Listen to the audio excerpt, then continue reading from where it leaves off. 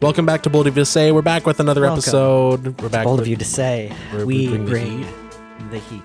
Wow, you're changing it up this week. You're not screaming. My cat is right next to me, and I just don't. I don't want him to see me like that. I'll tell you more about it later, but I'm actually getting a cat this weekend. Yes. It's Poggin. He's making the Pog face. You should name him Poggers. No, he already has a name. It's Band-Aid. He's trying to repair that relationship, isn't he? Cute little thing. Anyway, this week we talked about just a lot of corporate fuckery, a lot of corporate stuff. The Shell company is like, yeah, actually, renewable energy, saving the planet isn't profitable, so we're gonna actually set the ocean on fire again and more. Also, the Biden administration was like, hey, car companies don't do right to repair because we hate people. The submersible, the Titanic, people tried to look at the Titanic on a screen in a tube 4,000 meters under the water in a tube that was only rated to go 1,000 meters. I don't think I mentioned that. The Telegraph, they put out a new logo that is just a Nazi flag. If you were to design a homage to Nazi iconography, it would be the Telegraph's new logo. You know what? Fuck it. Jumping between universes is real, and they figured out how to get the news networks of the world where the Nazis won World War II. Yeah, dude, this is the Wolfenstein logo. This is the Telegraph from the Wolfenstein universe. Right. Anyway, there are timestamps in the description, so you can skip around if you want to skip a certain part, or if you just can't wait to get to a certain part. It's all down below. Use it if you want or don't. This week for the movie that we talked about Indiana Jones and the time that I tried to arrest a mobster, but I didn't. And also I learned how to play the blues. Indiana Jones, jazz. the time I realized that nothing fucking matters. Indiana Jones, and that's all of them. that's every single Indiana Jones anything. So it turns out Indiana Jones is a slow learner. Yeah. I would say, to close this intro, enjoy the heat we bring. Yep, we do bring the heat. We bring the heat. Let's get into it. I did everything right and they indicted me. So in the wee hours of the morning, this isn't one of the news stories or anything. I remember seeing like a headline, because I get like a bunch of like news notifications, and one of the headlines was like, Elon Musk agrees to a cage fight with Mark Zuckerberg. You know, this is why I don't internet. Okay, it's such a waste of time. Here's what this seems to be. Cares? Here's what this seems to be entirely based on. Elon Musk has been doing some like jujitsu training, and like I guess with he like Joe won Rogan. I probably it said somewhere. I don't know that he like won a tournament or something. I don't know, but it seems to be based on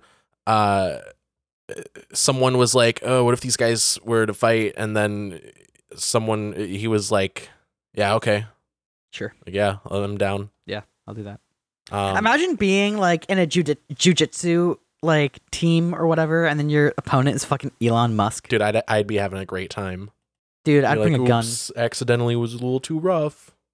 I'd be like, thank God I remembered to bring my gun this time. Elon Musk. I do the Indiana Jones thing. Elon Musk has the kind of body where it feels like if you hit him in the stomach, he'll die. Or like, I don't know, I feel like if you hit him in the stomach, parts of his flesh will just drip off in the inertia. Yeah, he just has a weird bod overall. Yeah. Like, have you seen that picture of him like shirtless at like the beach or something? Yeah, it's awful. He's barrel chested, but like it actually looks like a barrel. Yeah, but like also I don't want to physique shame here, but also he's just like, yeah, I got on this diabetes medication that is causing him to lose weight now. I really don't think that is a natural because people with actual physique. Diabetes don't need that, Right. I don't know. He's on some weird shit probably. But anyway, that's all to say. Let him fight. I hope that happens. You know what I imagine? Not care less. Yeah, I would definitely. I wouldn't pay to watch it. I would probably like pirate a recording of it. But yeah.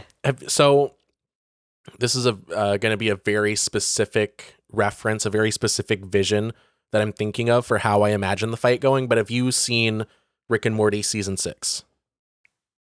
No. Okay, so in one of the episodes in season 6, there's this villain called Pissmaster. So I think anyone that's seen the episode knows what I'm talking about. He like has beef with Rick, and he wants to like prove himself as a supervillain. So he like follows him around, and Rick just like kind of ignores him. But then he shows up at the house, and he's like, "Hey, you guys suck. Hey, you guys, I'm gonna piss on your daughter and stuff." And he's like saying something about Summer.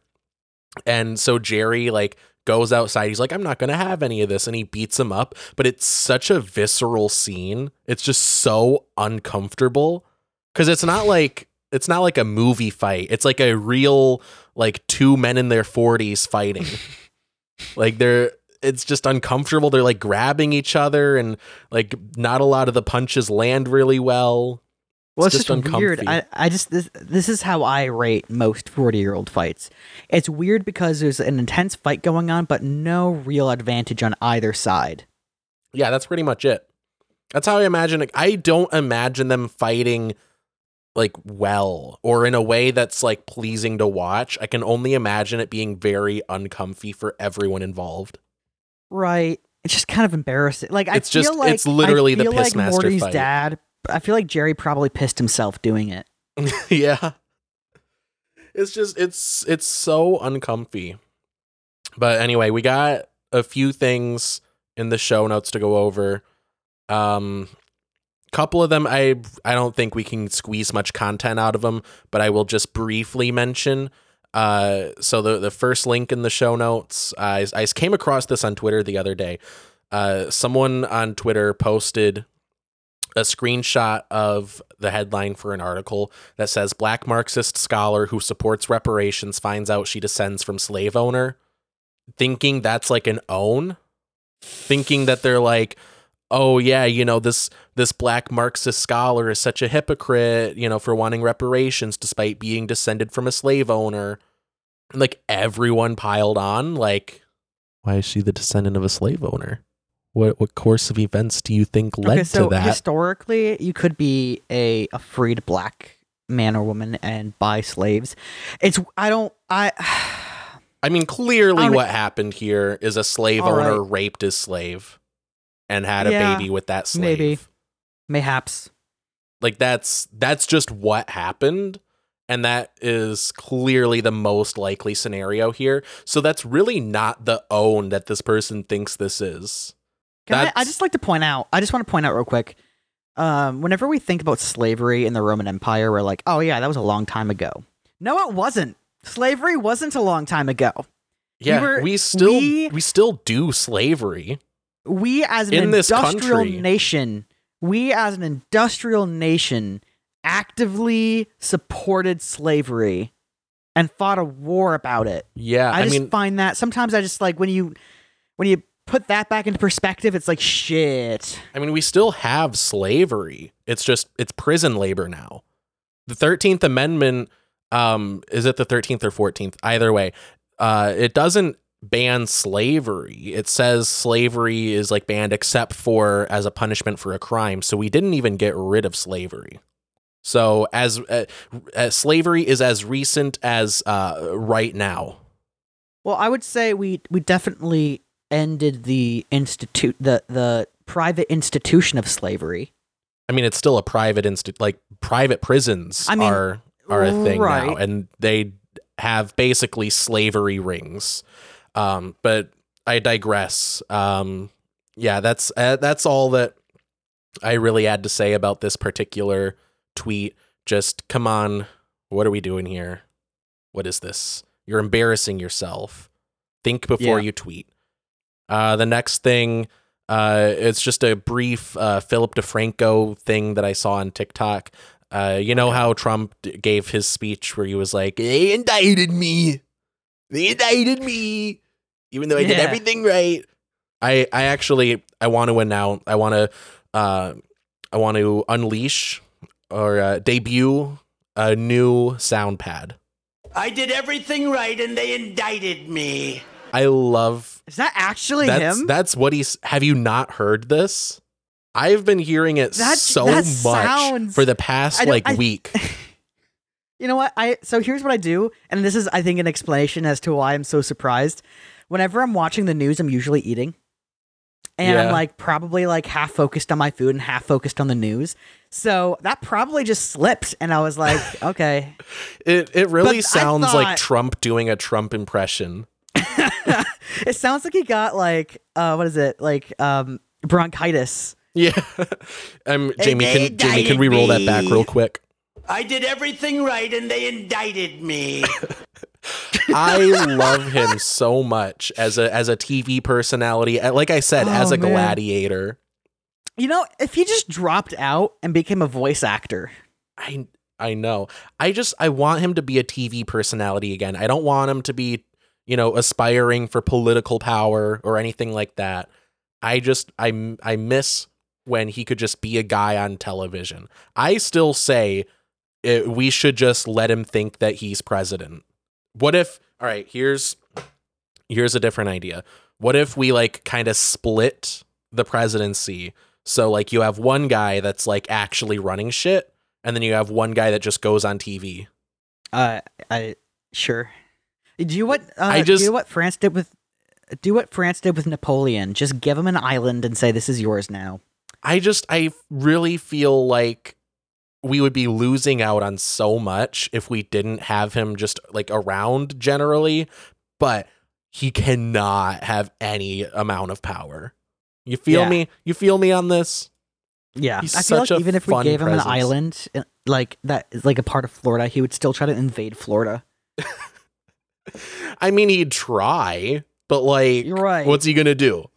What's he gonna do? No, the House of Mouse will fuck him up. Yeah. Dude, Disney will, a Disney cast member will fuck up Donald Trump on any day. Hell, they'll launch missiles from the top of Expedition Everest. Yeah. You're telling me Disney doesn't have its own private missile silos that we don't know about?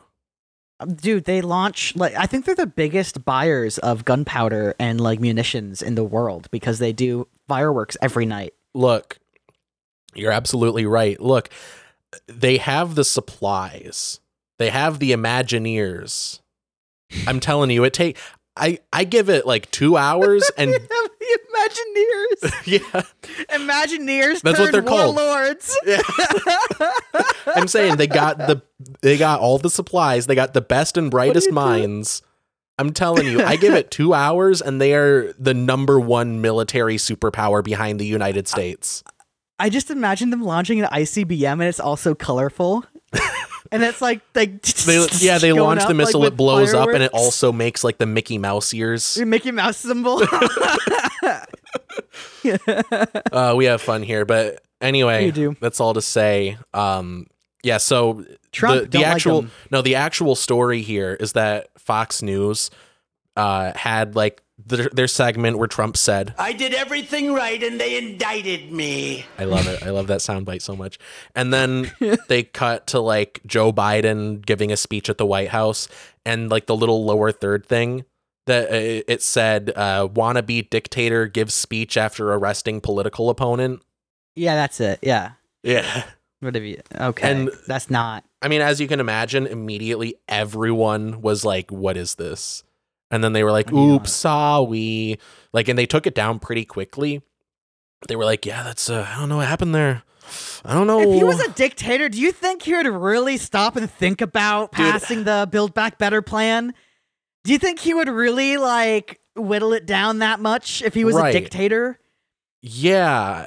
I don't get that. The idea what are you on about, Fox News? Well, they're on a different fucking planet. That's actually like a core tenet of fascism. Your enemy is both weak and strong.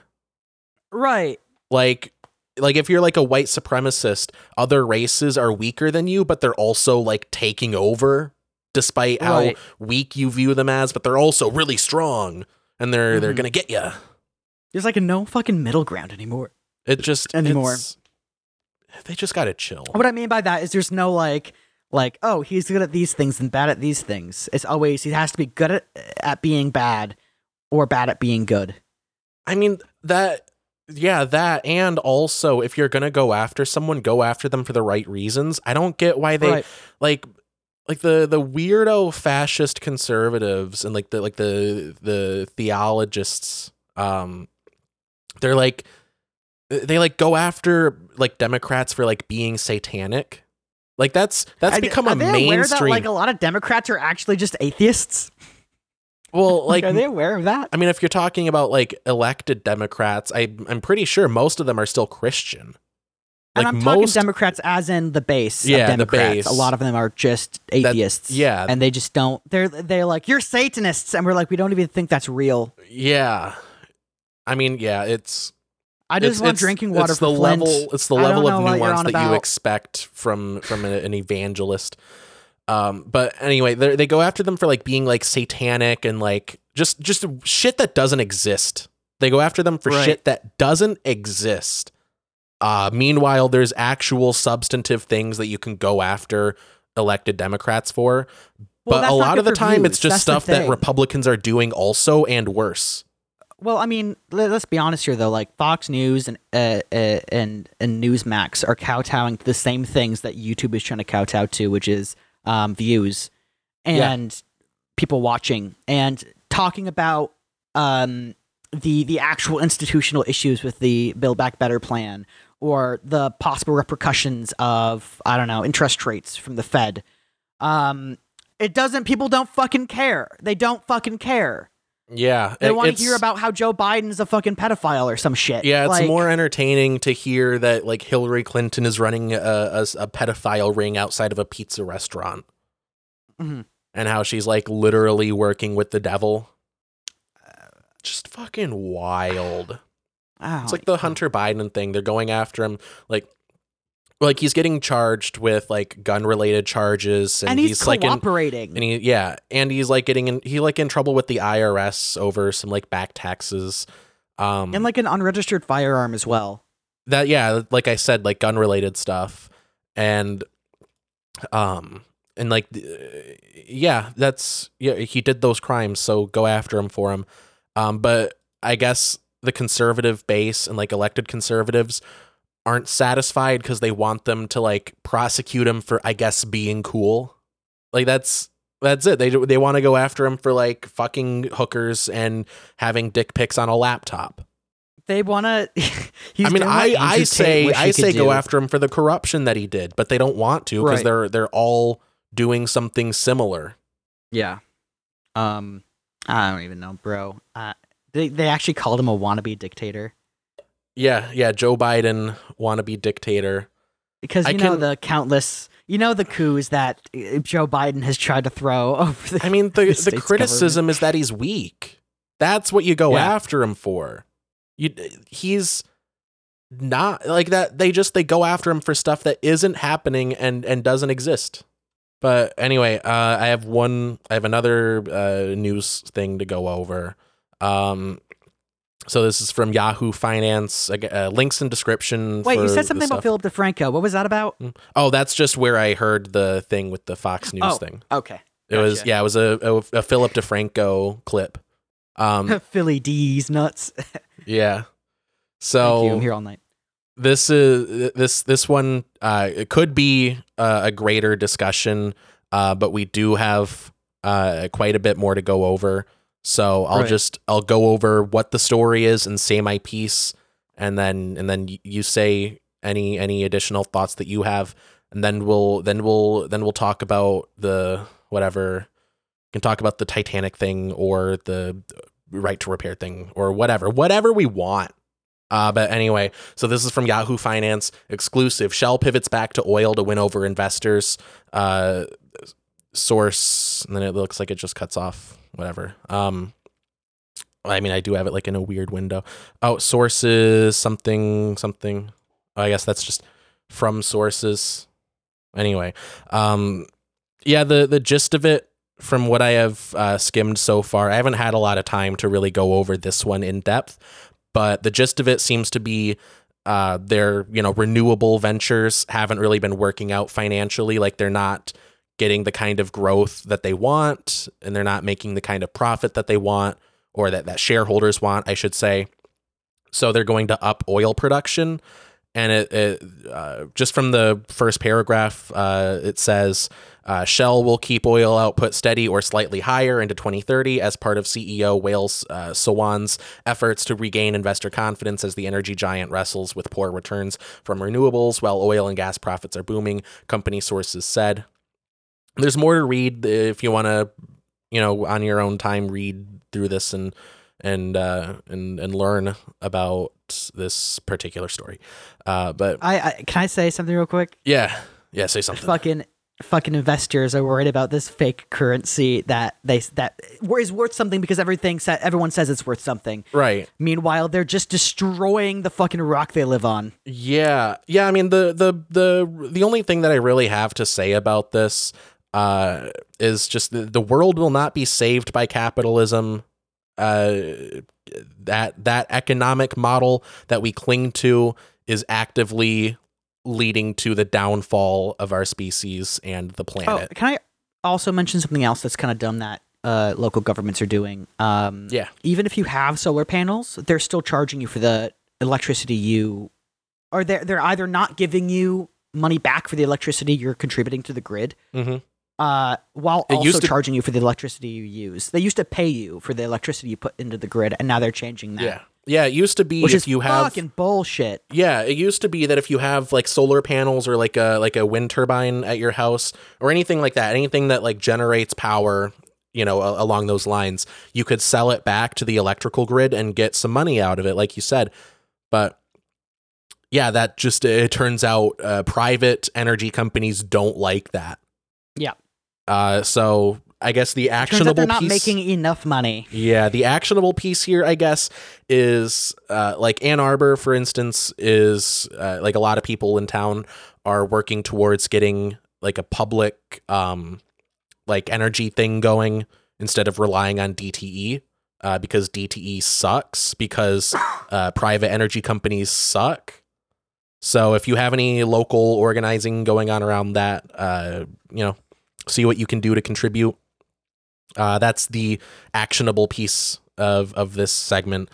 But yeah, that's the problem with privatizing vital industries like this, because anything that we need that also happens to conflict with what shareholders want, we're just not going to get what we need, Like if we need to switch away from fossil fuels, since it's a private industry, they're just not going to do it if they can't make more money from it.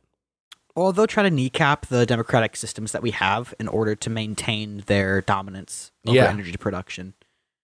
Yeah, through lobbying, which sucks, and we've talked extensively about that. Which, by the way, I don't think is like entirely bad, but it cannot at many times be bad.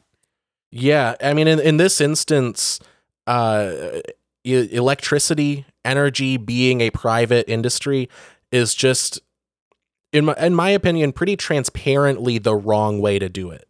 I think at least from my perspective, from where I'm looking, it seems like maybe it might be a good idea to nationalize industries like this that are vital to us continuing to exist. And because we can't have it just driven by the profit motive. Well, it's silly too because a lot of these industries, at least on the local level, are already state or at least county run. Mm-hmm. So, like for instance, sewage already done by the city, water already done by the city, waste collection and disposal already done by the city. Yeah, right. That's already paid for. And the issue with privatizing a lot of these things is that they inherently aren't profitable. Exactly. And it will continuously lead to not only the government paying these people to do this operation, but also paying more so that they can make a profit. Yeah.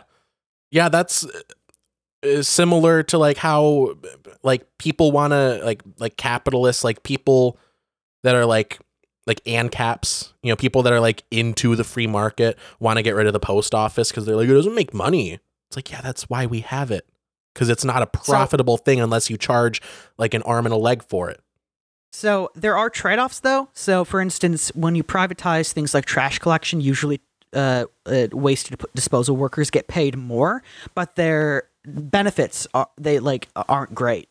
Yeah. Versus with the state, where they don't get as great pay, but they get amazing benefits, like pensions, for instance, which are basically extinct at this point. Yeah. So, I can't tell cities how to vote, but it just seems like maintaining these systems under the state or city budget would be better. Yeah. If you're not, entirely convinced that energy should be, nationalized, or, if that word scares you, rolled into the city budget, however you want to phrase it. If you aren't entirely convinced, the thought experiment that I like to do is just pretend that it's already nationalized and just think about, what if we privatized it? Would that be better? Probably fucking not. What if we privatized it with the state? What if we privatized it with the state? Yeah, just say that. Yeah. Just say that. Guys, we got to get rid of corporate communism. We got to get rid of corporate communism. I love that. Guys, I'm trying to make a list of corporations to boycott. Which one should I do? Oh yeah, unfortunately, they're all communist. They're all Marxist at this point. So you got to, boycott all corporations. I will mention, though, that's like not entirely incorrect, because if you look at corruption inside of a lot of the main historically socialist countries, for instance, the USSR, and currently to an extent in China and North Korea, corruption is rife. Like, yeah. Yeah, I just love the term corporate communism because it's the most glaring example of an oxymoron. Right. But yeah, like you're saying, yeah, we got to get it out of the corporate Marxists' hands, and we need to get it into the hands of the people. We need to privatize it for the people. Is it weird how much sense that makes? It makes sense because it makes sense. It makes sense to nationalize industries like that. But yeah, like, pretend that we already have like universal healthcare like every other industrialized major country in the world. How much sense would it make to say, no, you got to pay more as an individual for shittier healthcare? Also, your cancer treatment isn't covered. Or like, imagine the company that wants to do your trash disposal saying, yeah, that'll cost you more, and the people working for us won't get great benefits either. Yeah. And yeah, also, exactly. When it's really bad weather out, we won't even bother. Right. Yeah, because at the end of the day, a private company, their only obligation is to make money for themselves and or their shareholders. Right. But anyway, I'm glad that we came to more agreement than I expected on that. So the only reason, I more agree with that in terms of like waste collection, like waste collection, i.e. trash and plumbing, being run through the cities, because those have been historically and unanimously shown to be better run through the state. And also, like, they're generally not profitable, so why would you want to privatize that? Right. What point would there be to privatize that? Yeah. Yeah, and I think the same goes for energy. It's something that, like, we're not living in, like, 1900 anymore. Like, I would say yes. Sorry, I don't mean to interrupt, but I would say yes to that when it comes to, like, coal and natural gas energy production, but I would say possibly no to that when it comes to nuclear, because nuclear requires a lot of upfront capital to get started and a lot of educated workers who know how a nuclear reactor works. Yeah, I mean, but there's no reason that couldn't be run by the state. I mean, who has more upfront capital than the state? Well, when you say the state, there's a difference between the state's budget, the city's budget, and the federal national budget. Yes, the national budget could afford to do that. Yeah. Cities can't. States, in many cases, can't. Yeah, I mean, that's a little into the weeds when you're talking about specifically nuclear. I mean, that's just that's nuclear. The logical conclusion. Right. I mean, yeah, that's a further conversation, but I mean, back to the main thing, like just energy production as an industry. I mean, yeah, asterisk, nuclear, different story. But like the shit that we do like on the regular, it makes sense. Just like with trash disposal, just like, with the other stuff you said, it makes sense to roll it into, either the city budget, the state budget, however you want to do it. But I mean, in that setup, you have more democratic control over what happens at the with the production. So if the people decide, or if like, science advisors to the government are like, hey, we're going to fucking kill this planet if we keep using coal, then they can just switch away from coal. They've been saying that since the 70s. Yeah. And it's a private industry, so they're not going to listen. If it's run by the state, the state being the government, right? I don't mean specifically like the state of Michigan, right? Mm-hmm. So if it's run by a democratically controlled body, then the profit motive doesn't get in the way, because there's no profit motive there. The profit motive doesn't get in the way of, progress in the production, progressing away from like fossil fuels and towards renewables. I guess I'm more on the side of the fence where it's just like, it doesn't make sense to privatize things that aren't profitable. Like just inherently in their operations are not profitable. Yeah. Like collecting trash and putting them in a landfill. Like that, like where's the profit there? Well, even if it is profitable, why do we let a private company profit off of that? It's not like you can just choose to go without trash disposal. So they're gonna price gouge. I mean, yeah. Like for instance, NASA and the US military have dealt with that price gouging issue. Because I took a class about local and state government operations, and I forget exactly why they sometimes choose to go like the private route, and usually it has to do with the corporation that's in charge quoting a lower number than what the city's spending. Mm-hmm. But the thing is, what I think is not always strategically thought about is that quote is often changed. Yeah. It's like, we can do it. We can do it for this amount. Ooh, actually, it's going to be a bit more. Oops. Ooh, actually, sorry. Ooh, we're actually going to charge more than our competitor. And you're in a 50-year contract with us now, so that single screw will be $150,000. Right. Yeah.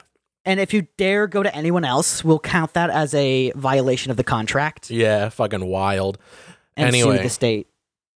Anyway, along similar lines, I have an article from Vice. I have done a bit more research than the Shell thing, and a bit more since we last talked about it over the phone. So this is from Vice.com. Biden administration tells car companies to ignore right to repair law people overwhelmingly voted for. So in Massachusetts, this was I believe in 2020, they voted in a new, sort of an update to an older law. So in 2013, Massachusetts passed a law that said that car manufacturers have to open up their repair and diagnostic stuff. So quoting the article, in 2013, Massachusetts passed a law requiring car manufacturers to make parts and diagnostic tools available to independent auto shops and consumers. So basically they couldn't keep the manual from you. They couldn't say actually, we're not going to show you, the schematics to whatever, change the battery, whatever, stuff like that. And that particular law, the specific wording of it had to do with the port that's used. So in cars, if you've, taken your car to the shop, you've probably seen them plug a little thing into it, on the driver's side. Yeah, a diagnostic computer thing, yeah. Yeah, I think it's it says here, the ODB2 port. So that was how they phrased it in the 2013 law. And then through sort of a general agreement between manufacturers, they were like, okay, yeah, we'll do, something similar to this law in every state. And it got kind of standardized. But the thing is, since that law specifically says that they have to, let you access that data through that port, they just stopped putting that port in cars. Yeah. So now it's all wireless. And now in, I believe, 2020, in 2020, they updated it. So they expanded the language to include wireless tools. So you don't have to plug it specifically into that port.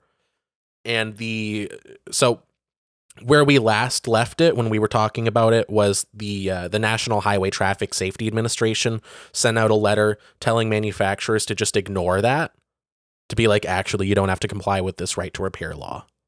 So the reason for that is that there's another law called the Safety Act, and I don't know the specifics of it, but they're arguing that this new law conflicts with the Safety Act, which broadly speaking is meant to protect against like hacking. So like hacking like the computer system in your car. And they're now arguing that if manufacturers comply with this new right to repair law, they're putting customers at risk, even though, and this is what the article says, the Biden administration has warned, or no, that's wrong paragraph. Hold on, I copy and pasted it in the show notes. The National Highway Traffic Safety Administration's letter is a huge blow to consumers' rights and is a puzzling move considering that President Biden and his administration have repeatedly championed the right to repair and have specifically stated that they do not believe that right to repair laws pose cybersecurity concerns. So they're going back on what they've said previously. So this is the one thing that confuses me. I don't know why the executive branch of the federal government is talking about this, because it seems if there's a violation in federal law, that would be up to the justice system to determine. Well, it is right. It is from the National Highway Traffic Safety Administration, so at least from my sort of outsider perspective, it seems like that would fall under their jurisdiction.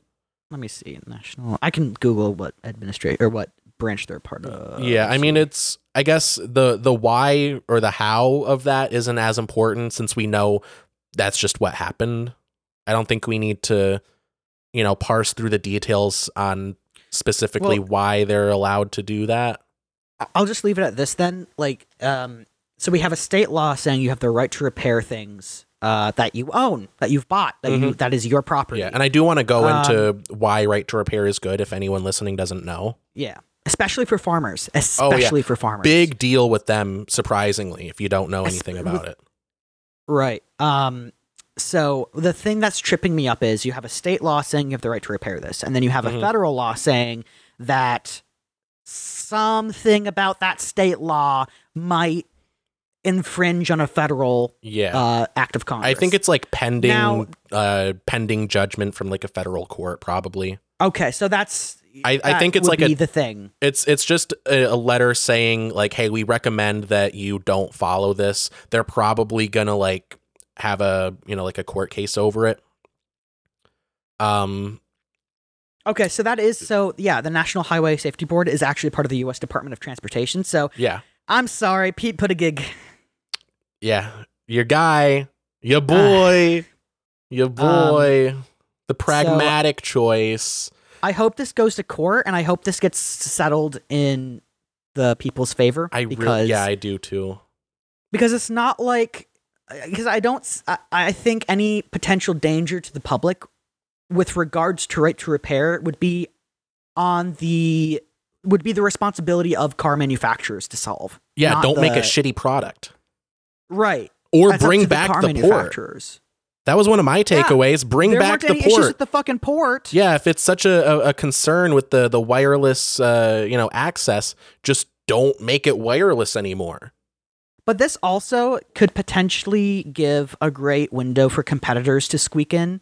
So you could just have a car company that's just like, hi, we make a car that works, might not be as quality as these other cars in terms of like luxury, but you can fix it and it does its job. I don't know. That's kind of a gamble because they're going to make less short-term profit for sure because they're not going to be able to sell you a broken thing that they can fix for you for another fee. Maybe in the long run, it'll be more profitable. Maybe it'll be more successful.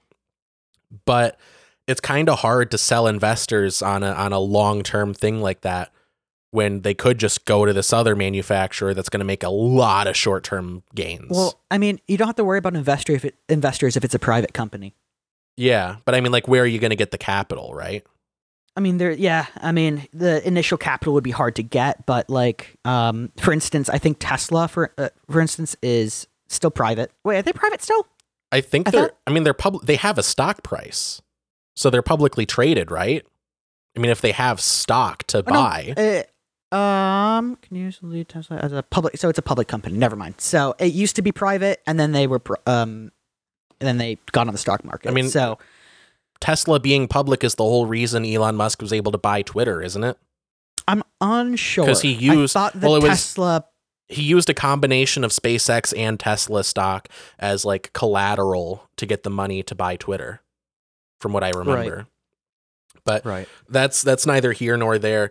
I think jumping back onto my train of thought, I think the next thing I was going to say is, I see this as sort of a failure of the administration if they are able to successfully take this law down, because they're going back on their own word, saying that they're going to support right to repair, saying that there aren't any cybersecurity concerns, and that's the general consensus that I've gotten. That seems to be the consensus among experts, that there's no real security concern, or there's no extraordinary security concern with this kind of thing, with allowing third-party companies and consumers access to this, these diagnostic tools. It's strange too, because like if you're talking about like diagnostic tools being used to fuck with your car enough that it poses a threat to the public, then why don't you just use technology that's not connected with the car, that's not integrated? Yeah, I mean, these are all very recent, very avoidable problems, if they are problems. We don't need like the parking brake to be controlled by a computer. We don't need all of this stuff to be computerized and be like, run by a logic board. So here's a funny thing. I occasionally drive a 1967 Volkswagen Beetle that has no computer technology. I mean, it has like the occasional like fucking breaker or the occasional fuse, but that's like rudimentary. I mean, that's not computers. Right. But you know what I use when I don't know where to go in the car? I just pull out my phone. Yeah. And I look up the directions. Yeah. I mean, I like modern conveniences. I like Android Auto. I would not, if I could avoid it, I would not switch to a car that doesn't have Android Auto. Right. It's just the kind of thing that you can't go back on. Or if you have an iPhone, Apple CarPlay. Right. I just wish it didn't come with all of this extra bullshit. I wish it didn't come with also you can't get your car repaired by another third-party company. And that's the exact reason that I wouldn't go to something that's more integrated with my phone, because I know there's going to be some bullshit thing. Yeah. And a contract. And I just don't want to deal with it. So that's why I'm very content with having my little clippy phone thingy that I just clip my phone to my dash and I pull up my music and I get my aux cord going. Does your car have like the original radio in it, or is it? I believe so, but it's like it gets the radio waves and then digitizes it to be played. Well, so is it like a little like digital like radio thing? I'm. What do you mean by digital? Well, I mean like I guess it's not really important. I was gonna say, if. I guess it matters. Like if you have the original radio, you probably don't want to rip it out if it still works. It's from 2007. If that answers any questions, then it's not it's not the original like radio like head unit. Depending on if it's a single DIN. Are you asking that if the radio's been replaced? Yeah. No, it's the same radio. But you said it's from 2007. I mean, the car is. Oh, the car is. Yeah. Okay. Wait, I thought you said it's an older Beetle.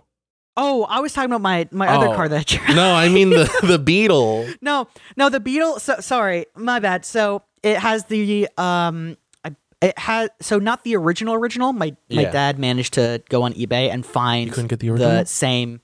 Your dad couldn't get the original.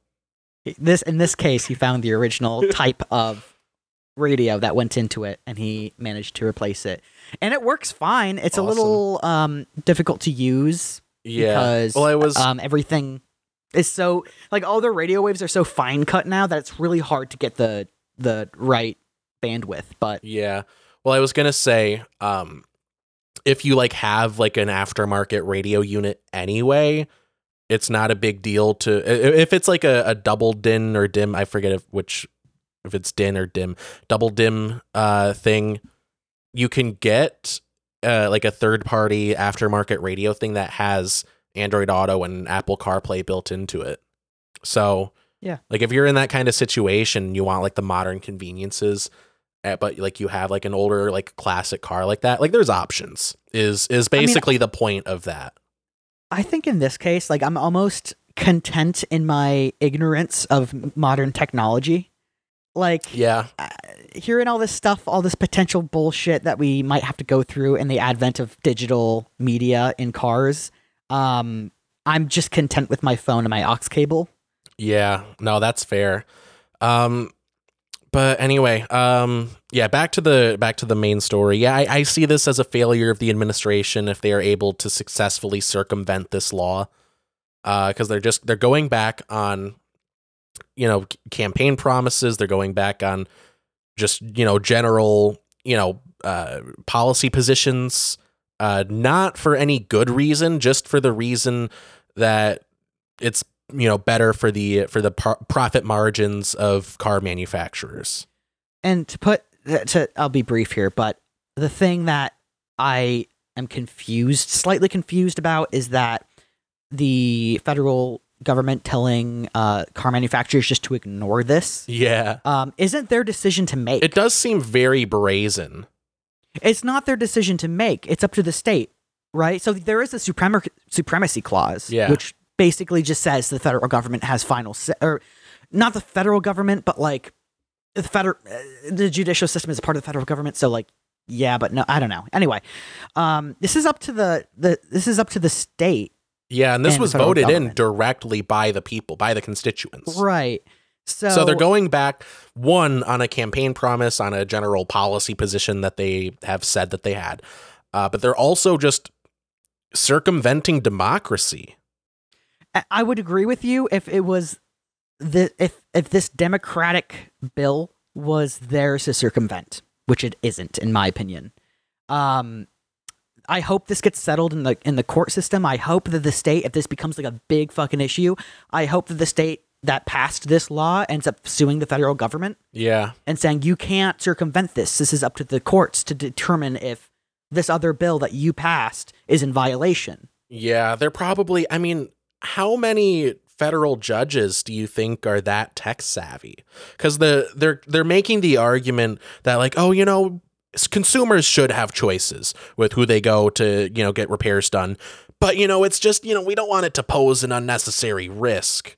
And I think, and it's not about the risks that are involved. It's about whether or not the federal government even has the right to tell car manufacturers to ignore this law. Right. I could see it playing out, this way. Like they make the argument that like, yeah, we gotta do this, but like, not this way, not in a way that is too much of a security risk. And I could see that convincing federal judges to be like, yeah, maybe they don't necessarily.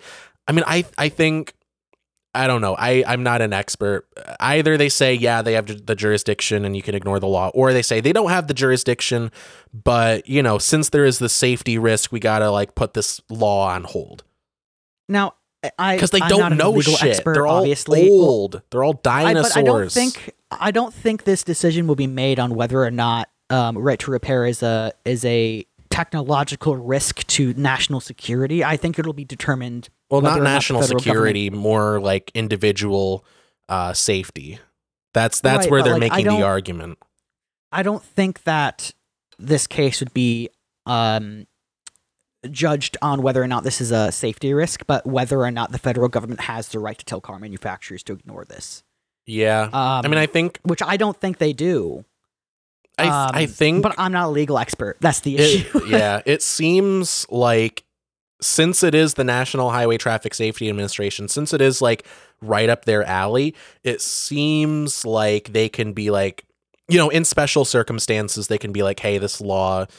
it was passed, but there's this concern here, whatever. So until, pending litigation, pending investigation, continue business as usual. It seems like that's not outside of their purview, but I guess I don't think we know enough to say either way, I guess, is where I'll leave that particular concern. But briefly before we move on, I want to go over why right to repair is such a. I think we've already kind of covered it, but it's honestly kind of a no-brainer. It is a no-brainer. It's a pretty, like I said, it's a pretty good litmus test to see if someone is actually like on the side of average people, because it's the kind of thing that it's like, yeah, you should be able to get your iPhone fixed by a company other than Apple, who's going to charge you $1,000 to like fix a broken screen. But also, if you apply this to anything else, like, for instance, if you buy a mug that you really like and then you break that mug and a manufacturer says you legally cannot glue that mug together, you have to buy a new one. Yeah. Or they say, like, actually, the technology in that mug will not allow you to go to a third-party mug repair shop. Or what we if put a little hammer, computer in it that makes it explode if you dare open it. Right. But I will plug. I will plug Louis Rossmann on YouTube. If you haven't seen him, he does a lot of coverage on right to repair stuff. I'm gonna just real quick. I'm gonna paste a link to that in recommendations, so I remember to put it in the description. But yeah, he's a great resource on that. But anyway, that's all to say. Continue with what you were saying. Yeah. So this is especially important for like farmers, because they have, like, for instance, John Deere is a big violator of, I wouldn't say violator, but a big. Well, they're a violator of the principle. Right. And so you have all of these farmers who are actually incredibly time dependent to make their harvests and make profit on their harvests. Yeah. And then when if or when their tractor decides to take a shit, which arguably could be argued that their tractors are designed to eventually take a shit. Exactly. Yeah. Just like iPhones, just like, any other modern technology. Like, we know about planned obsolescence. Right. They're forced to go to John Deere and pay extraordinarily large sums of money to fix very minor issues on their tractors. Yeah. So that they can, like, continue with their livelihood. I've even heard some stories of some farmers going back to like old 50s tractors because at least you can work on them. Yeah. Yeah, I've heard of that general sentiment with cars and like trucks and stuff. And real quick, another quick plug. RM Brown just did a video about this very story that we're talking about. And he goes into some detail. You know the thing. I was gonna say something, but I forget what. I was gonna say, right to repair, just as an idea, makes sense from multiple perspectives. If you're like a leftist or like a socialist, like it is just good for consumers. It is good for people that don't want to go back to this, mega corporation that's gonna price gouge them. Like if you have that kind of consciousness about you. Right, it makes sense. But also, if you believe in the free market, this should be your position, it being in favor of right to repair, because it's just the free market position. Why should a manufacturer be allowed to stifle competition like that? Well, also, if you just believe in personal ownership of something. Yeah, right? personal ownership, personal liberty. Exactly. Why aren't you allowed to fix it? Yeah. It should be, in my opinion, it should be illegal for any manufacturer of a product. If you're not like leasing it from them, it should be illegal for them to have any clause in a contract that says you cannot legally fix this on your own. You have to come back to us. Oh, I just remembered. I was going to say, so circling back to what you said about like a car manufacturer, like a possible competitor swooping in and being like, hey, you buy the car, it's your car, you can repair it wherever you want. So along those lines, I think it's a bit easier in like the sort of like tech space, like laptops, phones and stuff, because there's less upfront capital needed, because it's pretty obviously cheaper to manufacture a laptop than it is a car, right? So there's a company called Framework. Their whole thing is they make like modular laptops, and you can like pretty easily swap out parts, which is a big deal. Like it's a big first for laptops because they've historically been very like closed off, just because it's hard to standardize parts for something that miniaturized and that compact. It's not like desktops where you can just swap out whatever part you want. But Anyway, that's all to say, yeah, that kind of thing is possible and it should be done. And I think it is more morally correct. I would also say that I'm actually a little scared that even a big corporation that already exists will take advantage of this. Like, for instance, Amazon might just make a car that's just easy to repair. I doubt that they would, but yeah, possibly. I mean, they have the capital. They have the capital, but I just don't believe Amazon is that kind of company.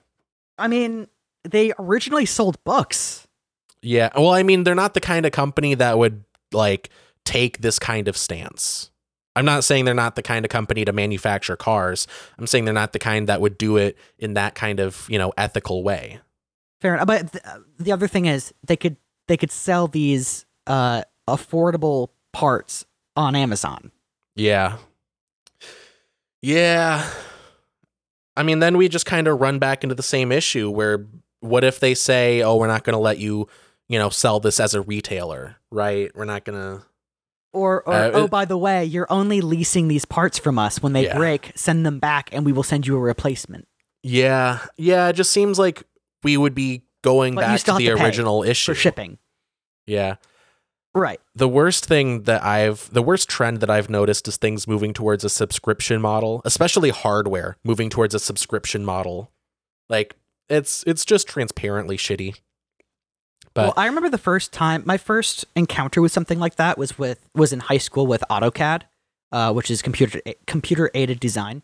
Mm-hmm. I thought you could just like $50 buy AutoCAD and there you go. Oh, no, is it like $50 a month?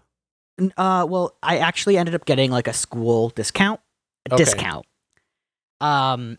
But it's like a couple grand to buy your own copy of AutoCAD, even though it's just a program. Yeah. Yeah, with Adobe products, you used to be able to like buy, a license to use like Premiere or Audition, any of their products, but now they're all a subscription and they're all crazy expensive. So I think we've kind of covered why Right to Repair is good. If you want to look into it more, if you're not convinced, whatever, check out Louis Rossman, check out the R.M. Brown video, Brown's Auto Repair. Go watch it. But I will leave you with, I forgot what I was going to say. What was I going to leave you with? Anyway. If you have something near and dear to you that you'd like to... This is how I feel. This is how I feel. Anyway. I did everything right. I did everything right. Yeah, I cannot remember what I was going to say. Anyway, let's see the fucking... Okay, so for the past 2 days now, I have been... They're all dead. Yeah, they're all dead. Let's start off with that. They're all fucking dead. They were gonna be dead. There was no scenario where they were going to survive. I would like to not have any idea in the audience's mind that I think that's in any way a good thing. It's obviously terrible that they passed away. I think it's morally neutral at best. I think any death that is accidental in this sense, accidental and technically very gruesome, is objectively awful. Yeah. So my condolences to everyone who is connected to this. So since we've already been going for a little while, and since I've kind of had the same conversation dozens of times in the last couple days, just talking to people about this whole Titanic submersible thing, I guess we don't need to relitigate the details. We don't need to go over like the particulars. Like, yeah, it's a shitty tube. It was like welded together with like camping supplies, controlled by a Logitech game controller. I saw like conflicting information about what they were able to look at the Titanic through. It was either a very small shitty window or a shitty camera going to a monitor. It was a digital camera thing. Yeah, so they're not even seeing the Titanic. But anyway, yeah, so my takeaway is time is a flat circle. Nietzsche was correct. He was really on. I think there are only a handful of historical events that just recycle Nietzsche have ya. Every what? Red Nietzsche have ya. I don't know what you're saying. I'm saying red Nietzsche I thought you were have you. like the color Question mark. No. Yeah. No, I haven't had the pleasure, but I just know the one quote, time is a flat circle. I really think we just have a handful of historical events that just recycle themselves every 100 years or so. Oh, actually, a new development from the Washington Post about this. Navy sensors heard underwater implosion of Titan submersible days ago. Unofficial. So they've been dead. Or officials say. So, I mean, I get it that in search and rescue, you always have to keep hope that maybe you could find them, but they heard a boom. I don't like how much, I mean, I don't know how much money has gone into the search, but just the idea that they signed up for this, they paid $250,000 a piece to go into this very improvised tube to die. That's what they did. They went in there to die. And no, objectively not. Objectively not, yeah. But like, they went into that tube. They paid to die. They did not, actually. They paid to go see the Titanic that they thought they would be able to see with the submersible. I mean, you'd have to be pretty thick to think that thing was going to make it. Well, with lack of expertise, anything can look plausible, right? So I don't know. I mean, I feel bad for them. I don't separate suffering in that way of like, oh, if you're rich, you therefore experience suffering differently. It's just no one would appreciate being drowned, suffocated, and crushed to death simultaneously. Yeah. Nearly 4 kilometers below the water. Well, if it makes you feel any better, they were crushed way before they would have a chance to drown. Yeah. Presumably. Yeah. So. Yeah, I don't think it's a good thing that they died. I don't wish this kind of thing on anyone. I just really feel. Like I've said before, talking to you, I really feel like it's just a prime example of fuck around and find out. You know, and like I feel bad on like a right. human level. Like I don't wish suffering on anyone, but it's hard to feel bad for someone when they set themselves up for this colossal of a failure. And I agree with you to the extent of like, yeah, fuck around, find out. That's how exploration works. But I think it's also human nature to want to go to extreme places and explore. Sure, but this isn't just a normal example of exploration. Right, they paid for it, right? They paid $500,000 each to go down and see the Titanic. Well, I mean, just beyond that, I mean, how much do you know about like the production of this submersible? It was pretty shit. It was pretty shit. But again, it was pretty shit. It was really shit. But I wouldn't expect anyone buying a ticket to know that, especially when the company itself was trying to keep it a hush hush. Yeah. So that's why I feel bad for them. They have my unlimited sympathy. I think it's human nature to want to go to extreme places and explore. There's always the possibility of fuck around and find out. Hell, numerous historical figures have learned that lesson terminally. Yeah. And, you know, I again wouldn't wish this death on anyone. It's not a good death, especially when there's, I think, a 19-year-old kid involved. It's just sad. Yeah. I hope that this company is held to responsibility for this. Especially, and this is what gets me angry, is that their CEO died in this. Yeah. And if anyone deserves to have the full force of responsibility placed on them, it's their CEO. Mm-hmm. I will throw an asterisk on what I said. If the passengers were like scammed into it, like, yeah, I feel bad for them, right? Obviously. But from my limited perspective, all signs are pointing towards they could kind of see how like shoddy this thing was, just how improvised it was.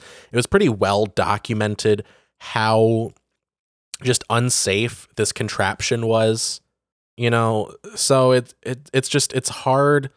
Like, yeah, on a human level, I don't wish that level of suffering on anyone.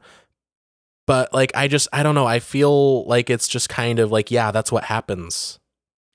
And so I see like what you said about exploration is valid. Like, I would love to go to space, but if someone offered to put me in a catapult and you know launch me into the stratosphere for $250,000, exosphere. You understand how that you understand how that goes beyond the human desire to explore. Like that's just it's negligence. And especially if you're taking your kid with you, that is another level of negligence. But that's why they paid $500,000 so they wouldn't have to care. I guess. I think they were fleeced. These people were ripped off. Yeah, they were, and terminally ripped off, frankly. Yeah, even if they made it back, they were ripped off. But I will hold the view in this case that lack of expertise will make anything seem safe. Especially guess, but given I just feel like you look at it and you know. I disagree with you on that. And I mean, like, a lot of things that are very specialized that you would not know looking at it. Right. I like to think if I was investing, spending $250,000 on something, especially something that could potentially be this dangerous, I would do a bit of Googling on it. And there's a pretty well-documented history of experts analyzing this contraption and saying this thing is not safe to go nearly as deep as you're trying to make it go. Like it was controlled by a Logitech game controller. The only communication was like through your cell phone if you're directly under the boat that you launched from. All signs were pointing to this thing not being safe. I would say though, like in your defense though, it should be common knowledge that anything that's going into extreme conditions, as this sub was, would be prone to like, for instance, little micro cracks in its structure. And those were found. Right. Of course they were. It's going 400 kilometers underwater. Yeah. And I would say to a certain extent, it's the consumer's responsibility to be like, hey, how do you refurbish this? Yeah. What is your exact process of making sure that these micro cracks don't end up with a catastrophic failure in pressure? I don't know how Googleable it was, but there was documentation from experts showing that this thing was not, like they did not trust this thing. The Expedition Unknown guy, the guy from that show, was offered a trip in this thing and he turned it down because he knew it was completely unsafe and there was a likely chance that he wasn't going to make it back.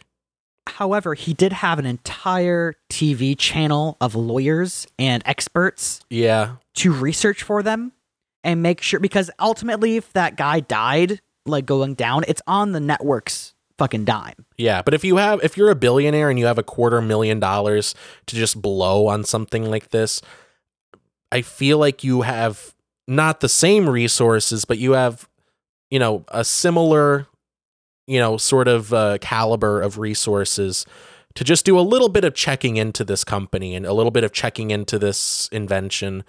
But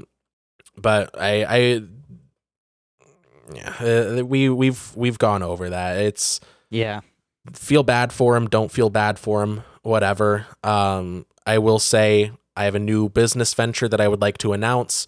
I am now offering trips to the sun. It'll cost $500,000 and I will throw you into the sun and you will die. Will that be cash or card? I actually have a business venture as well. I'll give you a bed sheet, and it's like a free trip down the Grand Canyon. So all you have to do is jump and catch as much air as you can, and you'll be fine on the way down. Well, I'm reminded of two things. One, trust me, I've thunk hard about this. Yeah, I'm reminded of, first of all, the original Titanic. How everyone in its design and operation just completely ignored safety. The guy, the CEO, the owner of this company, OceanGate, he said something to the effect of "safety is overrated." Publicly, that's a public quote attributed to him. That's the I first would red not flag. trust that guy as a consumer. Fucking excuse me? Yeah. What? So the second thing that I'm reminded of is a quote that you've brought up on numerous occasions, from one Joseph Stalin, who you love. I have many criticisms of, but you love Stalin as you've When as did you've I said. say that I love Stalin? That one time. Anyway, from the quote from the guy that you to love. any future employers, I've never said that. To any future employers, everything I say on Stalin this show once is mostly said, a joke. If you have any questions, reach out to me. if you try to kill a capitalist, or if you try to if you want to hang a capitalist, they'll sell you the rope. In this case, they bought the rope. They bought the rope. And they were like, let me help you get that around my neck. Yeah, you want maybe a little tighter, I feel like you think? To an extent, they may have even told them the neck size, but yeah. They did it to themselves. It's like this is a little bit of a lewd, gross example, but it's like hearing that someone got mauled by a lion. Like, yeah, you feel bad for him, but then you find out they tried to fuck that lion in the ass. Like, yeah, that's what happens. You got, I'm just gonna. The logical thing has happened here. I'm gonna leave it with this. If I ever get into it like a fucking orbital space capsule, and I see that the captain of this, the commander of this fucking, the pilot of this fucking whatever, is controlling it with a goddamn Xbox controller. Logitech, third party, generic ass, Walmart ass game controller. Out. I'm like, yeah, no. I'd have more respect if it was an Xbox controller. If he says we control this with a Logitech gaming controller and I just pilot by eye, I'm fucking out. Yeah. Yeah. Anyway, we have 2 more stories to go through. I'm thinking since we're about an hour 16 in, if you want, we can shelf it and go over it next week. We got the Telegraph new logo, fucking Nazi flag, and the Secret Invasion intro used AI art, and people are upset. If either of those sound particularly like you really want to cover it now, we can. I can cover the first one now. The Telegraph thing? Yeah, just let me. I think we can get through this quickly. Just give me a sec. I'll have a whole thing for this. You say your thing, I'll say my thing. Any company, if you're going to make a new logo, I mean, at least reference some Nazi flags. Hire one Jewish graphic designer and just be like, does this look okay to you? Just look up Nazi flags, and if it looks anything suspiciously like a Nazi flag, just don't. I feel like you should just know what a Nazi flag looks like and know to avoid it. Sometimes it's even as easy as just changing the color. Yeah, if this was like a different color, I feel like it wouldn't be as bad. Anyway, Telegraph, they got a new logo, looks like a Nazi flag. Link in description to the article. Just basically a compilation of tweets. It's the Telegraph, like cursive T thing in a white like diamond shape against a red background, and the red that they use, I saw someone point out, it's the exact same red that was used on fucking Nazi flags.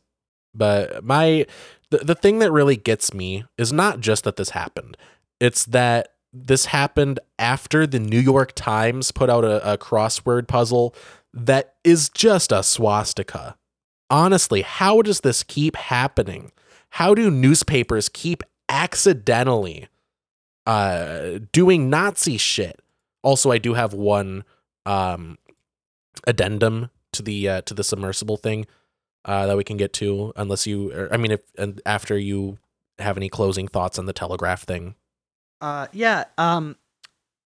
Actually, I don't think it's just simple. Yeah, like it's such a simple. It's dead simple. Just don't do Nazi shit. Like, go to a college and just be like, hey, does this look like anything bad? And pay up. Like, give them a fucking Chipotle gift card for anyone who is just like, yeah, that kind of looks like the Nazi flag. Yeah, I mean, they're saving your ass. Like, come the fuck on. It's not that hard. Right. So. The fuck, dude. Like. Yeah. What I want to add to the Titan submersible thing is, and I wish I had brought this up in the segment because I don't like circling back to stuff like this. But anyway, someone posted a screenshot, and I do have this linked in the show notes. It's the link labeled ChatGPT saves the day if you want to read along with me. Someone posted a screenshot replying to the New York Times' tweet about the story. Someone said, I asked ChatGPT for a plan and it said, 1, assess the situation. 2, coordinate rescue resources. 3, deploy rescue vessels. 4, implement a rescue plan. 5, execute the rescue operation. They should try doing that or something close to it. End quote. Well, I think the main issue that the Navy, like the U.S. Coast Guard and multiple other countries were having was just figuring out where the fuck it went. Yeah. This guy is like, I asked the robot, and the robot said, what if you rescued the sub? No, don't worry. I was texting my CFO. It's fine. The idea that you would tweet this, thinking that it's like helpful, when really the advice is just, yeah, come up with a plan and do it. Like they didn't think of, oh, what if we rescued them? Like they didn't think of that. You know what it makes me feel like? You know what it makes me feel like, Gavin? Does it make you feel like you're taking crazy pills? I'm taking crazy pills. Anyway, that is all that I have to say about the Titan thing. Anyway, next week we can get to the Secret Invasion AI stuff. It'll still be relevant, I hope. The show is an ongoing series, so hopefully this does not completely leave the news cycle before we can milk some content out of it. Anyway, we watched a movie this week. Gavin, we watched Indiana Jones and the time that did I ever tell you about when I was in Chicago in 1920 and I learned jazz from Sidney, what's his name? And I met, my friend Ernest Hemingway, and we solved a murder, and I learned how to play the blues. Yeah, I met Louis Armstrong. Yeah. Yeah. And we went to the moon. Yeah. And then I became a different ping pong. Then I became a ping pong champion after serving in Vietnam. Yeah. And then, yeah, that's the I title. started a shrimp company. I think what made this movie suffer is how long the title is. I just went over we the whole thing. Like we didn't went over the whole thing. Like, I don't even. Okay. So we watched the Young Indiana Jones, Adventures of Young Indiana Jones and the Mystery of the Blues. I'm gonna spoil the ending real quick because I thought it was the dumbest fucking ending. I told you it's a stupid ending. Are you fucking shitting me here? He just blows on the fucking mini horn and his snow falls and it collapses. Not only collapses on them, the snow not only collapses on them, it collapses in such a way that the little peace pipe or whatever that the dude was holding is sticking out of the snow. Yeah. Perfectly waist height for Indy to grab. I thought you were talking about how they didn't end up arresting that guy. They spent half the movie investigating. Well, I mean, I don't expect a bunch of college students to do that. But like, it was setting them up for that kind of thing. And then it was just like, yeah, they didn't do it because, as we all know, Al Capone operated for another 8 years. Well, it explains a lot about how Indy operates because I feel like that situation really solidified with him that nothing fucking matters. Yeah. I feel like that's what I feel like that happened. And that's why when they're like, yeah, the Nazis are after the Ark of the Covenant, he's like, yes, so what? Yeah. And they're like, we're willing to pay you money to go find it first. And he's like, sure. Yeah. I will say, yeah, I do. I think this is the only one that I've actually watched out of the Young Indiana Jones Chronicles. But they're all canon, actually, if you believe it or not. They are all canon. They're not like, oh yeah, we did this thing in the 90s, but it doesn't contribute to the main story. Like, no, it is. It's canon. And I love that. Because like just watching the movies proper, you can have the little memory in the back of your head, like, remember when this guy learned the blues? And I think that fleshes out the character in such a fun, enjoyable way, just conceptually. I don't know. I just kind of found the whole thing to be. Also, they're using slang that was like only around in the 80s and 90s. Yeah, because this was made in the 90s. Don't be such a square. Don't be such a square. And not one square person was around says, in the 50s. It took place in the 90s, or it took place in the 20s, Alex. I mean, it was probably around in the 20s too, but I know that it was in the 50s. No, they would be calling you a J. They'd be like, yes, stupid J. And they'd be saying the N-word a lot more. Yeah, you're right. Yeah. My main criticism is they don't use enough racial slurs. This edutainment direct-to-video movie that was meant to be played in classrooms. I don't know. I saw this and I was just like, when's he gonna shoot Nazis? And I was like, oh wait, Nazis don't exist yet. Right. Yeah, you gotta keep in mind this isn't like an Indiana Jones movie. This is really this is very much a side story. This is very much Well, like also- did you know that when I was young, I used to play the jazz? Well, also, I didn't know that Indiana Jones served in World War One. Yeah. Yeah, So that's that's like a something. big part of these stories. They're like, They go a lot into like his service in the war and like his journey after that. Dude, they made like do find 20 of these movies. well, I do find it funny that when they're sitting to eat food at that one guy's house, he's like, "So you served?" And he's like, "Yep." And he's like, "Kill anyone? I mean, that's how a lot of conversations like that go. Did you fucking ruin someone's day?" Yeah, to put it lightly. To put it lightly. Actually, okay, I have a funny story that's not related to this movie at all. I'll make it quick. I was talking when I was still selling drugs as a pharmacy technician. I was talking to a guy. I love that you open with that. When I was selling drugs talking as a to pharmacy technician. Yeah, well, yeah, that was the fact. When I was a drug talking dealer, to a guy who was a Marine, and he was like, "Hey, why don't you join the army?" And I was like, I don't want to ruin anyone's day." fucking And he wanna. point blank looked at me and he said, "I didn't ruin anyone's day. I ended it." Jesus, And I was like, "Shit, that's dude, fucked. fuck." Okay, first off, metal is fuck, Oh yeah, but also. Fucking hell, dude! Shit, I think I made my point clear. I don't want to ruin anyone's day. yeah. Jesus, yeah. Anyway, back to the movie. Anyway. You did mention like this sort of Forrest Gumpy vibe. You know, I love that. I love that Forrest about Gump these. if it was really poorly written. Look, I disagree with that. Okay. But no, I like, and this is true of all of these movies because they're meant to be sort of an exploration of history, and like he happens to meet historical figures because, you know, you got to learn about historical figures, right? But I just love because there's like 20 of these, like I said. I just love the idea that this guy just happens to run into the most people in the world. Dude, he meets Dracula in one of these. So vampires are real, is what you're telling me. In the Indiana Jones universe, vampires exist. Gavin, I want you to list for me everything that we know is real from the tetralogy of Indiana Jones movies, and tell me with a straight face that vampires don't fit into that whatsoever. Technically, the Catholics were right. Yeah.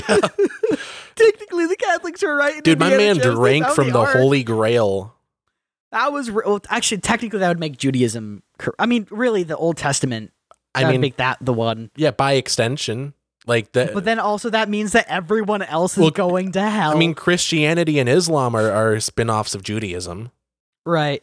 So, like, or if like one of them's Abrahamic correct, they're religions all in general. correct. But yeah, like all religion, like Temple of Doom, like they're like whatever they believe in is correct. Motherfucker ripped a dude's heart out. I don't. Interdimensional beings that aren't aliens but are aliens are also correct. Do you know how much money that guy could have made doing heart transplants? Yeah, why wasn't this guy was he stupid? Go to Harvard. Is this guy stupid? Come on, man. You can But totally anyway, just rip out someone's dying heart and replace it with someone's new heart. That's all to say. I love the Forrest Gump vibe of this, where like everyone that he knows happens to be someone in history. Like even his dorky roommate ends up being like the head of the DEA. Like he ends up being like the head of like one of the, like he ends up being one of the most prominent anti-prohibition or like anti like organized crime guys. Oh yeah, he also just meets Al Capone. Al Capone moves into town and he's like, I'm killing turns this fucking out guy. Al Capone, Ernest Hemingway, and Louis Armstrong were all within the same 3 blocks of each other. Well, I love that like the murder mystery happens and this little ragtag journalist shows up and he's like, when gonna guy get a break? I wanna get a scoop on this story. And Indiana Jones shows up and he's like, hey, what are you doing here, buddy? And he's like, oh, it's me, Ernest Hemingway. Almost looking at the camera being like, I'm the historical figure Ernest Hemingway. Oh, and I'm here with my friend Louis Armstrong. Yeah, they feel like Disney animatronics.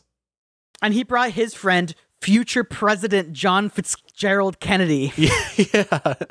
Yeah. It really feels like you're walking through like the Hall of Presidents, like that kind of thing, you know? Right. One of my favorite examples of that is when I forget who the historical figure is, but when he's like at dinner with that family, and the guy is like, I believe in civil rights, and we gotta take what's ours. I was like, is that Malcolm X? Right. Is that Malcolm X? Yeah, well, like the guy's father is like something Washington, whatever. Like he says like the full name of the historical figure. It just feels like he's like, that's who it is. That's who it is. Turn your textbook to page 164 if you want more context. Oh, one thing I hated about it is how they would just do something like that and then just fucking drop it for the rest of the goddamn movie. Yeah.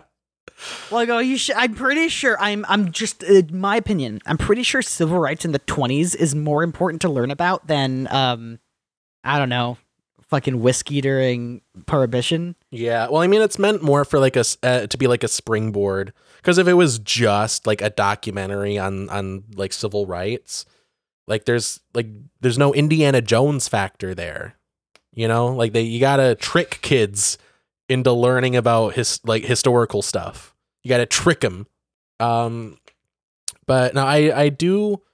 I'm sure you agree with this. I do really feel like the second half kind of drags and it feels disconnected. Feels really, I feel like they're just like it comes out of nowhere. They're really just on the path to get to the ending at that point. I really feel like you could have made a better, more, like kind of more well-paced product if you just kind of cut it off before the murder mystery stuff happens. Because you get a pretty good story. You get a pretty good journey of Indy, like, learning music and like learning to express himself and all that kind of stuff. And I did want to say, like, it kind of like Sing Street, it's a good movie to like, remind yourself how to be creative, where it's like, hey, it's not about like, going by the book, you got to learn the fundamentals, but you got to put your own spin on it. You got to, put your own personality into it. Right. And also it's just, I like a thing with a lot of music in it. You just get to kind of jam out to the bangers and stuff. And I do love the idea of this being an Indiana Jones story, and it's completely unrelated to everything else in the franchise. Yeah. Like, watch Kingdom of the Crystal Skull and remember that that's the same character. I just realized, too, Indiana Jones is a lot like the English Museum. It belongs in a museum. The English Museum belongs in a museum? Sorry. That is a dumb... He's a lot like African artifacts that come from a village. It belongs in a white museum. How the English just stole artifacts from India. Yeah. And India is just like, I would like those back, please. And the English are like, too woke. No. Yeah. I think it's just kind of funny because at the beginning of the first Indiana Jones movie, he has the like golden head thing, and all these natives are bowing to it because it's like culturally significant to them. Yeah, it's literally an idol. Right. And instead of being like, hey, Nazi, hey man, how about instead of taking this idol that means a lot to them, how about we give it back to them so that they can continue on their cultural journey? Well, no, it belongs in a white museum. No, it belongs in a museum. Yeah. No, that's part of the appeal of Indiana Jones, just how much of a grubby, gross individual he is. Because he doesn't fight for justice. He fights to get laid and to collect artifacts so he can get money. Well, I'll reiterate this point. I think this movie really solidified in his head that nothing fucking matters. I love it. I love it at all. So you can do much. all the work, gather all the evidence. At the end of the day, there's gonna be one person in power who does not fucking care, and nothing will happen. So you've made it pretty clear, much to my chagrin, that you don't like this just as a general product. But how did you feel about like the parts of the movie that were just about Indiana Jones learning jazz? I was kind of bored. Fuck you. I think we got to reconsider really this show that we do. Because one of us here has taste and the other one is you. I am devastated. I'm devastated. Are you? by the Are events you? of this Yeah. day. Yeah. I was just like, all right, he's learning how to play this instrument, and they're all like, yeah, you know how to play this instrument. I And like then that. I like it. I was like, all right, cool. Whatever. I like Neat. that. I think this is just an irreconcilable It's not like difference. I didn't. It's avant It's not like garde. I It's like I hated said, it. it's avant garde. It's just I wasn't enthused. It didn't grab my attention. Look, I guess you're just the wrong kind of audience member for this. I think you're just I think you're the problem. Anyway, I'm gonna say Okay, best movie I'll ever. just- I wish that they would do an I'm- HD re-release of these, because I think you said earlier, like the visual quality was That'd kind be of a bad. waste of digital them- usage. If they don't do any of the others, I want them to do this one. But I do wish they would do like a remaster of these. But anyway, best movie ever. Just write down whatever, and I'll sign off on it. I want you to tell me if this is the best movie ever or the worst movie ever. What you say will affect our friendship. I plead the fifth. Not allowed. Well, I just This is how the movie feels. I did everything right and they indicted me. I'm they It in did that everything situation. right, and you indicted it. I'm sorry. I was just not enthused. It just didn't grab my attention the way that Indiana Jones, the cultural and theatrical fucking whatever was. I don't know how to word it correctly, but I liked the original three Indiana Jones. Well, technically, yeah, the original three Indiana Jones movies. I was going to mention The Kingdom of the Crystal Skull, but I saw that when I was like 10, and I really loved it, and now I hate it. Yeah, I think I've come to it's all right. That's what I've concluded. It's all right. So you didn't answer my question. Best movie ever or worst movie ever? Yeah. Best movie ever? No. Okay, look, this is a rare worst movie ever from you, and I am devastated. Anyway, recommendations of the week. I did not say worst movie ever. I just said it wasn't the best movie ever. Yeah, totally. You want to get to recommendations of the week? Sure. All right. Do you have any? Keychains. Everyone, get a keychain. My mom got me this keychain. Gavin. Funny enough, from Chicago. It's a Gavin, keychain. It's you from can't Chicago. It recommend says Chicago on it. keychains. Says Hey, that's says where the movie State took Street. place. Says State Street on it. Yo, we got a State Street. We got a State Street in Ann Arbor. Is that? I can't believe you got Fucking- merch from the movie. Yeah, no, I actually reached into the screen and took it out of Indy's pocket. Yeah. Globes. I would Gavin, recommend Globes. Gavin, if I like Globes. when I ask Globes if you are have nice. recommendations, Get a globe. I'm not asking you to point to things on your desk. It's like I said You with the like movie, don't joysticks? George You Glass like this. joysticks? I have this joystick and I like it. Oh fuck, that the thought entered and then immediately left my head about the whole submersible thing. The controller, it makes less sense when you consider that if you had a video game that was about navigating a submersible or anything like that, I imagine it's like Kerbal Space Program in that you don't want a regular game controller. You want like a joystick. Like a flight simulator joystick. My man couldn't drop $100 on a flight sim It setup. was $30. It was a third of that, Alex. Less than a Fucking third wild. of that. Yeah. Anyway, I finished Superman Smashes the Klan, and I actually really liked Which it. not as horny as you would think. Yeah. No, it's Gavin.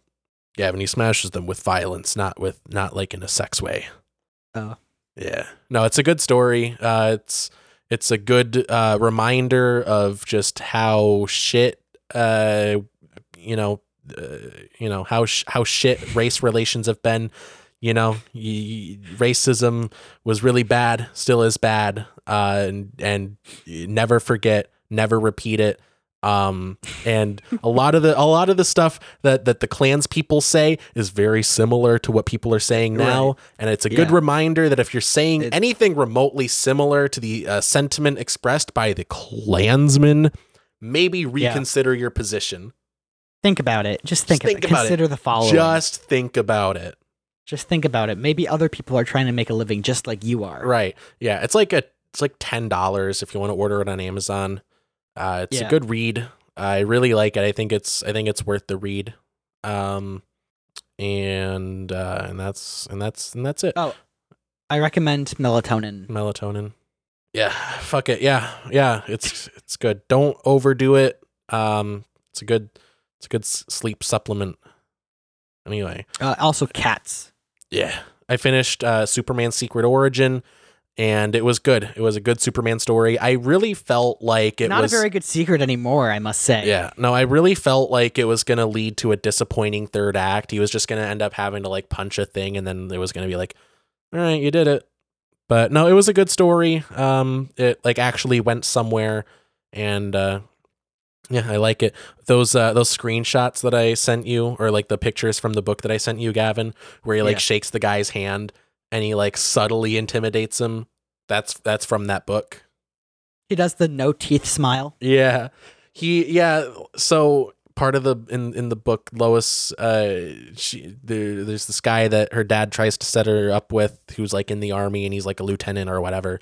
And he's just kind of an asshole. He's like a womanizer. He's like really controlling. He like acts like Lois is like his property, even though they went on one date. And he's like, "You're mine forever." And Clark is like, as Clark Kent, he's like, "Hey Lois, is this guy bothering you? Oh, hey there, new fellow. Nice to meet you. I hope you enjoy the city." Like he intentionally, and he shakes his hand, and this guy like tries to do like the macho thing where he's like, "Yeah, I can crush your hand. I can squeeze your hand really hard. I bet that makes you scared, doesn't it?" And Clark is Superman, so he just kind of like does like with like 0.1% of his strength, he just does a little squeeze, just about breaks this guy's hand, while maintaining eye contact and, like you said, doing the no teeth smile. And he's like, "I hope you have a good time around the city, pal. Bye now." He says bye now. Yes, like get Such the fuck out. Such a Chad move. Get the fuck out of here. And not that weak grip shit. And keep in mind, it's not to like assert himself. It's not to like make himself look. Yeah, it's to get this guy off Lois's ass. And I love that. It's a very good Superman moment. And I love it. I love it so much. Just this book is full of good Superman moments. I think the writer has a pretty good understanding of the character. There's some weird creative decisions, like to set Lois apart from other adaptations and to kind of show that she's like different, They just make her kind of gross. They make her a Nazi. No, not that. They don't do that. No, they just kind of make her gross. Like she has a disgusting desk, and they do a lot of homages to the like the 70s and 80s movies with Christopher Reeve. She like can't fucking spell. What if this Lois Lane is a smoker? I mean, historically Lois Lane has smoked, at least in the movies. You think Superman smoked? No, I don't think it would affect him. Also, I don't think he's the kind of guy that would smoke. Oh, so I have a question. Yeah. So kryptonite are like fragments of his home planet, correct? Yeah, and they're like irradiated. Oh, they're irradiated. Yeah, that shit's radioactive. So it wasn't always like that. No. So like when it depends on the adaptation, because they've done like his origin a lot and they've like retconned what exactly kryptonite is quite a bit. But generally speaking, broadly speaking, kryptonite, it's formed from fragments of Krypton, and I guess in the explosion that destroyed Krypton, it produced a lot of radiation that seeped into like the crystals, right? And it's really harmful to Superman, but I think there have been adaptations where it's also harmful to humans, just on a much lower level. And if it's pink, it makes Superman gay. That is true. There are like different colors of kryptonite. There's like black kryptonite that makes Superman act evil. I think that was featured in All-Star Superman. Another good book. But yeah. So your question. That's it. That's all I got. Oh, you're just asking what kryptonite is? That's all I got. Yeah. Do you want to know? I do have a fun fact about kryptonite. Do you want to know? I don't care. No, I don't. Oh, cool. Okay. Moving on. Tell me, it's fine. So do you know the origin of kryptonite, like how, like why and how it was written into the stories. Was it to show that Superman isn't like completely invulnerable? No, actually, because Golden Age Superman was very depowered compared to what he's been at historically. Like I've talked about before, he could only leap tall buildings in a single bound. He couldn't fly. He had super strength, but I don't think it was, to the point that he could move planets. He was just a strong guy that could like jump a lot and had like bulletproof skin. Time. Yeah. So it's not that they needed to show that he could be depowered, because he already wasn't that powerful, and it also goes against the purpose of the character. Like, it's not really about how hard he can punch, it's more about like what he represents morally. But I digress. The reason that they introduced kryptonite as an element of the character is, and it was actually during the radio show that they were doing, I believe in the 40s. The actor that played Superman wanted to go on vacation, but they didn't want to halt production. So they needed to write in a reason why Superman was gone for a couple weeks. So they wrote in kryptonite, and they were like, "Oh no, Superman. Oh no, you're sick. Oh, you're sick with the radiation poisoning from the kryptonite. Oh, I guess we better have some Lois and Jimmy stories while you rest up. Oh, you can't hear him because he's over there in bed. He's moaning and groaning. Hope he gets his strength back." He's not even in his North Pole like winter cave. I don't know when the Fortress of Solitude was introduced, but I don't think it was around in the Golden Age.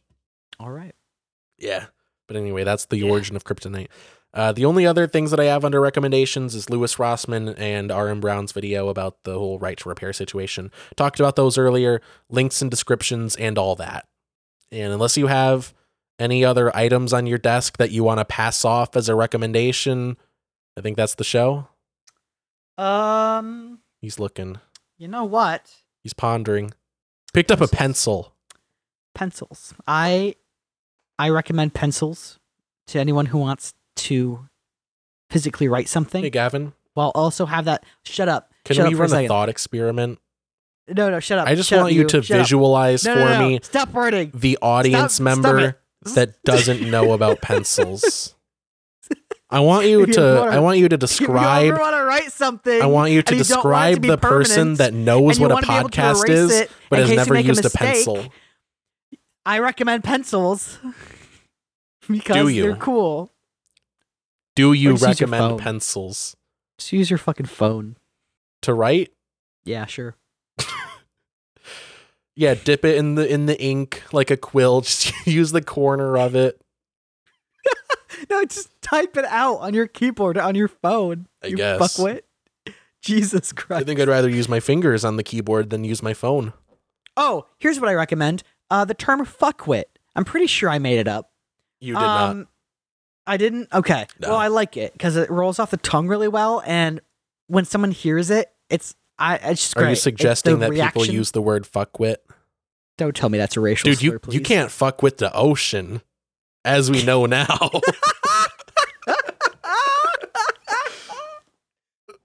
You can't fuck with it.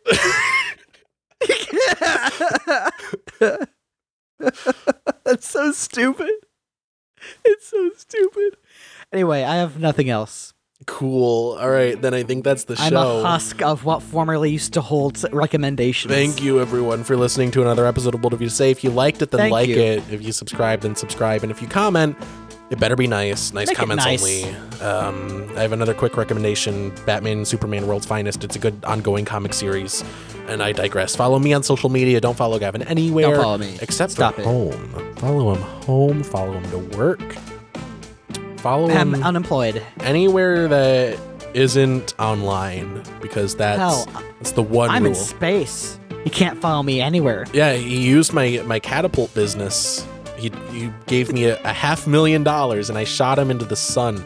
It just turns out I missed. I want to start a rocket business that gets people up there but has no plan on how to get them down. Yeah, we don't sell round trip tickets here. I'm sorry. I didn't think that far ahead. I didn't think we could get this far, quite frankly. I thought you'd be dead by now. If you look in where the parachute should have been, you'll find a bushel of apples. Just do what you want with that. Yeah. Anyway, have a good 9 a.m. through 9 p.m. our official business hours. Let's get the hell out of here. Oh, wait. What movie are we watching next week? We should watch The Death of Stalin. The Death of Stalin. All right. And that is, let me motherfucker, Google I that remembered. again. The Death of Stalin, 2017 comedy satire. It's on Tubi, it's on Pluto for free, or I guess you can pay for an AMC Plus subscription and watch it there.